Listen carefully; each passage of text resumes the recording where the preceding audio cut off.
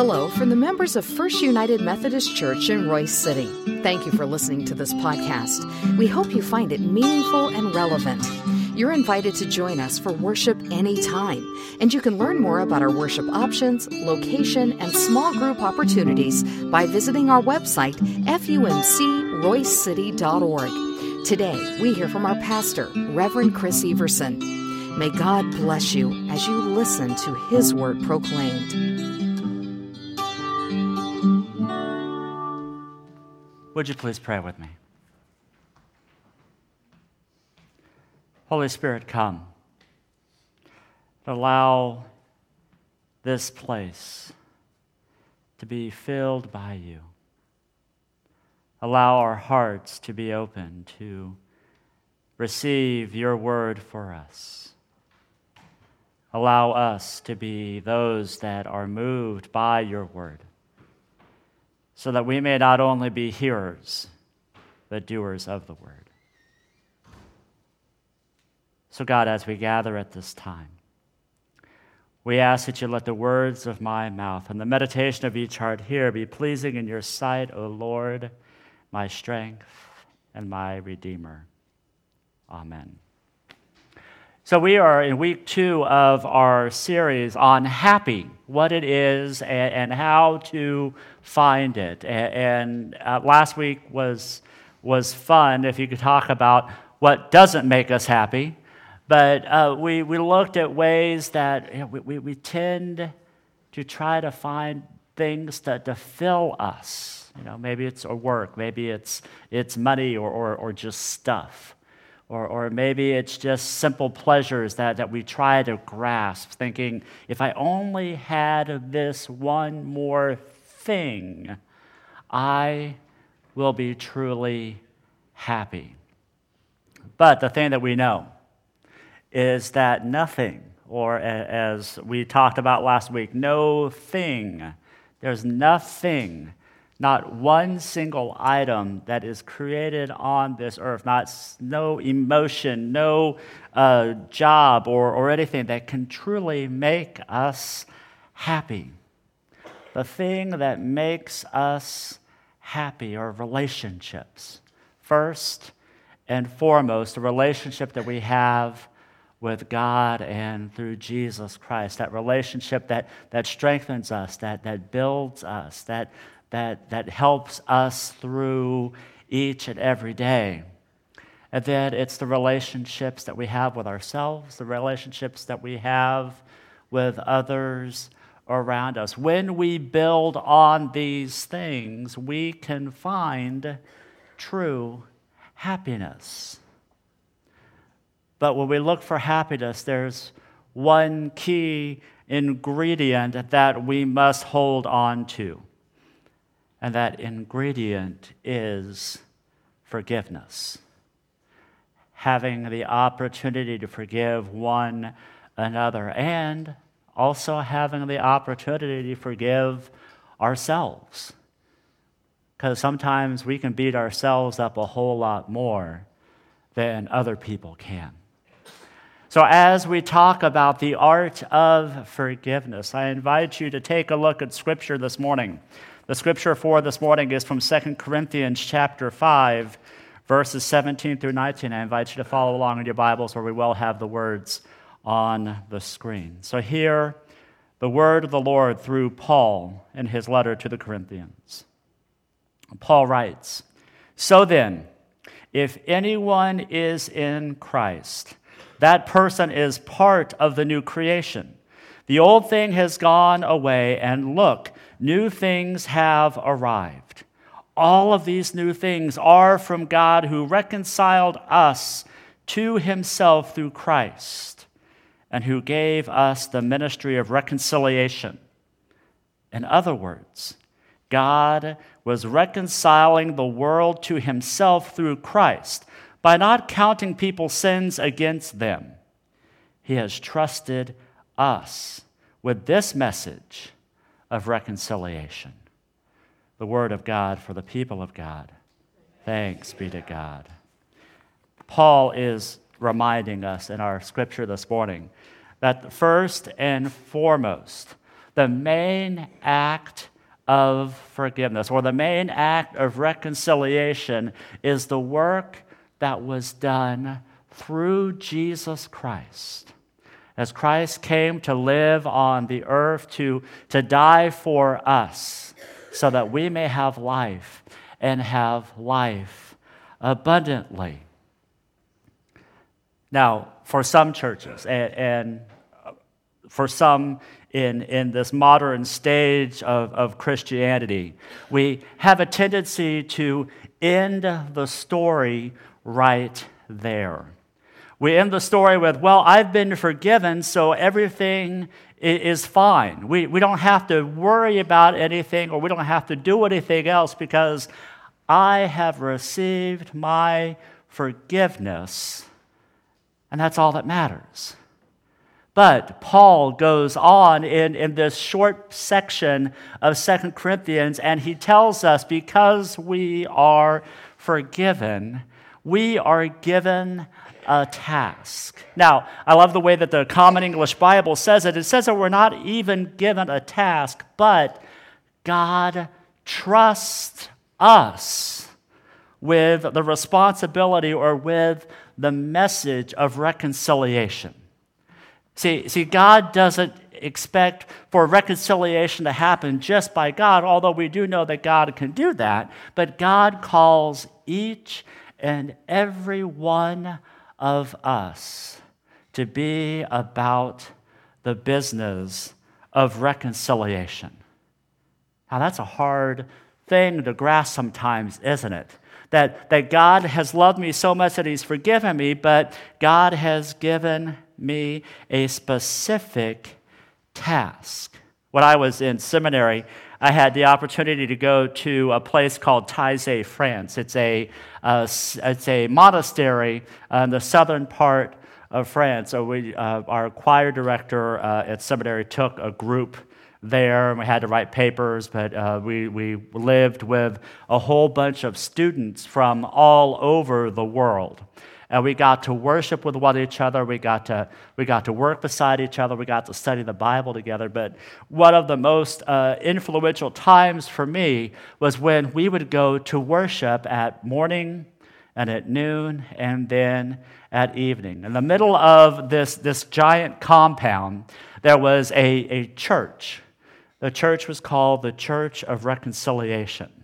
And we would gather in this place, and as we walked through the front doors, there on the wall in 5 different languages were these words: "Be reconciled, all you who enter here, parents and children, husbands and wives, believers and those who cannot believe, Christians and their fellow Christians." See, this is a reminder that as we gathered to worship, as we spent time together in song, in prayer, hearing words of messages, spending time in silence, that all of this was leading up to the opportunity for us to be a part of reconciliation. Right there in the groups that we were with, but also to take that from Taizé and bring it home and work on reconciling the world to the love and grace of Jesus Christ. So as we talk about forgiveness, I wanted to go to the Gospel of Matthew, to 3 different places where Jesus informs us about the importance of forgiveness or reconciliation. The first place was when Jesus was speaking a part of the Sermon on the Mount in Matthew chapter 5, verses 23 and 24. Jesus is speaking to a large crowd, and he says these words: "Therefore, if you are offering your gift at the altar, and there remember your brother has something against you, leave your gift there in front of the altar. First go and be reconciled to your brother, and then come and offer your gift." See, back when they were doing sacrifices at the temple, there was a practice where people would come and knowing that they have done something wrong or they have offended a brother or a sister, they would go and they would offer up this sacrifice, thinking, well, if I offer the sacrifice here and I offer a point of forgiveness to God right here in this temple, I will then be totally forgiven. But Jesus was saying, no, that's not how it works. See, you have to go to your brother or go to your sister, someone who you have offended, before you give your offering. And you have to offer, or you have to ask for forgiveness to them. Because if you go knowing that you have committed a sin, then that forgiveness is not granted toward you. See, my friends, we have to remember that we cannot be right with God unless we are right with one another. That's a pretty tough teaching, isn't it? That we have to make sure that our relationships with others are right before we can truly be right with our Creator. See, God created each and every one of us for a purpose, and part of that purpose is being in community. And if we are hiding our sins from others, or if we have wronged someone and we fail to forgive them, then we cannot truly receive forgiveness from our God. That leads to our next passage. As Jesus is teaching the disciples the Lord's Prayer, the prayer that we prayed earlier in our service, there is one line that I think sometimes we tend to just gloss on over. In Matthew chapter 6, verses 14 and 15, Jesus says these words, "For if you forgive other people when they sin against you, your heavenly Father will also forgive you. But if you do not forgive others their sins, your Father will not forgive your sin." It kind of cuts to the quick there, doesn't it? To hear Jesus say, you need to make sure that you forgive other sins if you want God to forgive your sins. When Tracy and I were on our honeymoon several years ago, we went to Jamaica and we went snorkeling. And this was the first opportunity that I had to snorkel. I was trying to get used to the little mouthpiece in my mouth, trying to get the tube where it's supposed to be, have the goggles on and everything. And we were kind of swimming out to this reef outside of Jamaica. And I put my head underwater and was just amazed at the beauty that was underneath the water. I got so caught up that I wanted to get closer. So I dove down a little deeper, and the next thing I know, my mouth is filled with salt water. And I come up, and I'm just sputtering, and I'm trying to get my bearings and everything, and I'm getting yelled at because I'm slowly drifting over the reef, and you're not supposed to do that at all. So I'm just so confused of what's happening because I've had this mouth full of salt water. That's what forgiveness is kind of like. It's having this way where you can receive forgiveness and then give forgiveness out. But when that is blocked and you can't extend forgiveness out to others, then the forgiveness that God has for us gets blocked. And that starts to play with our hearts and starts to play with our minds, that we don't fully receive in our minds the forgiveness that God has for us. I think that's the point that when Jesus has this in the Lord's Prayer, it's just to remind us to be fully open to God's forgiveness, we have to make sure that we are open to forgive others. Well, the question may come after that. Well, Chris, if we're supposed to forgive others, how many times are we supposed to forgive? Well, I'm glad you asked that question because Jesus and Peter answer that question later in the Gospel of Matthew, in Matthew chapter 18, verses 21 and 22. Peter comes to Jesus and says, Lord, how many times should I forgive my brother when he sins against me? Should I forgive him up to 7 times? And Jesus answers, I tell you, not 7 times, but 77 times. Or there may be some translations that you're familiar with that says 70 times 7, which if you did the math, that's 490 times. Now, is Jesus telling us that we must count up to 490, and then when that last time happens, 491, we stop forgiving someone? No. Jesus is reminding us that forgiveness is something we do continually over and over again. Because, friends, I hate to tell you this, for me, I need forgiveness more than 490 times. I do things in my life where I pray and hope that people will continue to forgive me, continue to extend grace into my life. So if I expect or if I desire someone to extend grace to me, I need to be open and extend grace back to someone else. We are required to forgive always. Now, here's a word of caution. Just because we forgive does not mean we have to be stuck at a situation where we continually get hurt.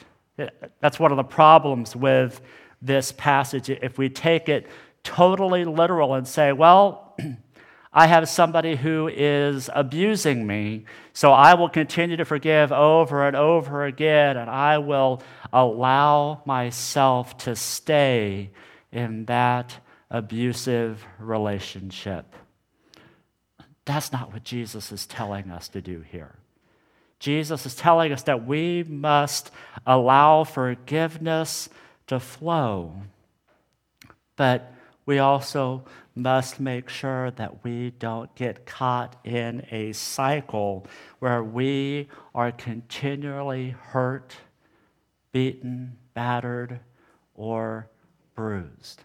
We must remove ourselves from that situation, but allow forgiveness to happen so that God may work on the person who has hurt us, so that their lives may be changed, and that God may work in my life so that my life can be full because I have been able to let it go, to allow God's grace and mercy to flow in my life so that I may be whole. But then I pray for the one who has hurt me. And I pray that while I may not be with them anymore, or that I may not be a part of their life, that God will work in them so that they may receive that grace and forgiveness. Forgiveness is powerful. Forgiveness is something that we must receive in our lives, but it's also something we must extend freely. Normally on Communion Sundays, we start our worship service together with a prayer of confession. And as we close our service today, I invite you to join with me as we share in this confession together. Would you please pray with me? Merciful God, we confess that often we have failed to be an obedient church. We have not done your will. We have broken your law. We have rebelled against your love. We have not loved our neighbors, and we have not heard the cry of the needy. Forgive us, we pray. Free us for joyful obedience through Jesus Christ our Lord. Amen. I invite you to take a moment to confess your sins silently to God.